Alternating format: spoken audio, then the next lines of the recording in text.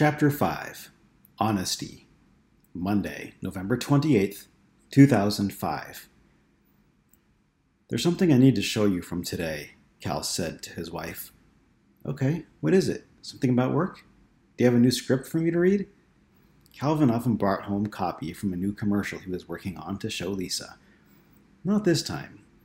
It's actually a fax from Ellis.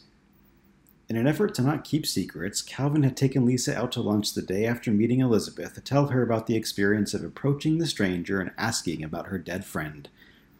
Lisa, quick to write off such occurrences, took the news in stride but discounted the experience as coincidence. Today's news didn't go over much better. Lisa's eyes opened wide in astonishment and she stood dumbfounded. Calvin walked toward his coat that hung on a hook in the laundry room and pulled out the fax. Lisa took it in her narrow, shaking hands. She read for what seemed like an eternity, obviously reading the message over and over. What does this mean? No way is this real. Why is she doing this to you, Cal? Does she want help trying to solve her friend's murder? How'd you even get this? Slow down. I don't know what all this means, and maybe I won't for a while. I don't know if I'm supposed to find her murderer. God, I hope not. I was at work today when Elizabeth called and said she got this fax at her work number.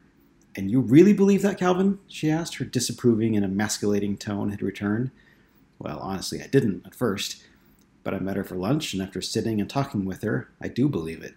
She seemed as shocked and taken aback as I was about the whole fax thing. And she doesn't really seem to know what we are supposed to be doing for Ellis either. The bottom line is, I think that we just need to take this day at a time and see how it all plays out." "Calvin, it kind of scares me," said Lisa, "and I don't know what I can do about it. How can I trust this woman who obviously wants to spend time with you?" "I know," he said. "It's a lot to handle. You know that I've never believed in the thought of any afterlife, of God, of anything beyond this world. If anything's going to change my mind, though, this would do it, at least about an afterlife. I still have my doubts about the whole God thing," he continued. "I've told you about the strange things that used to happen to me. Maybe I was so opposed to spirits because I've been trying to deny it all these years. I always thought religion or belief in an afterlife was a sign of weakness, something people made up to help them deal with the unknown. I'm not weak, and I never needed that made-up reassurance that there is anything after death. Plus, shit, Lisa, I haven't had anything weird happen since the night of Pitchfork Man. And that was 10 years ago."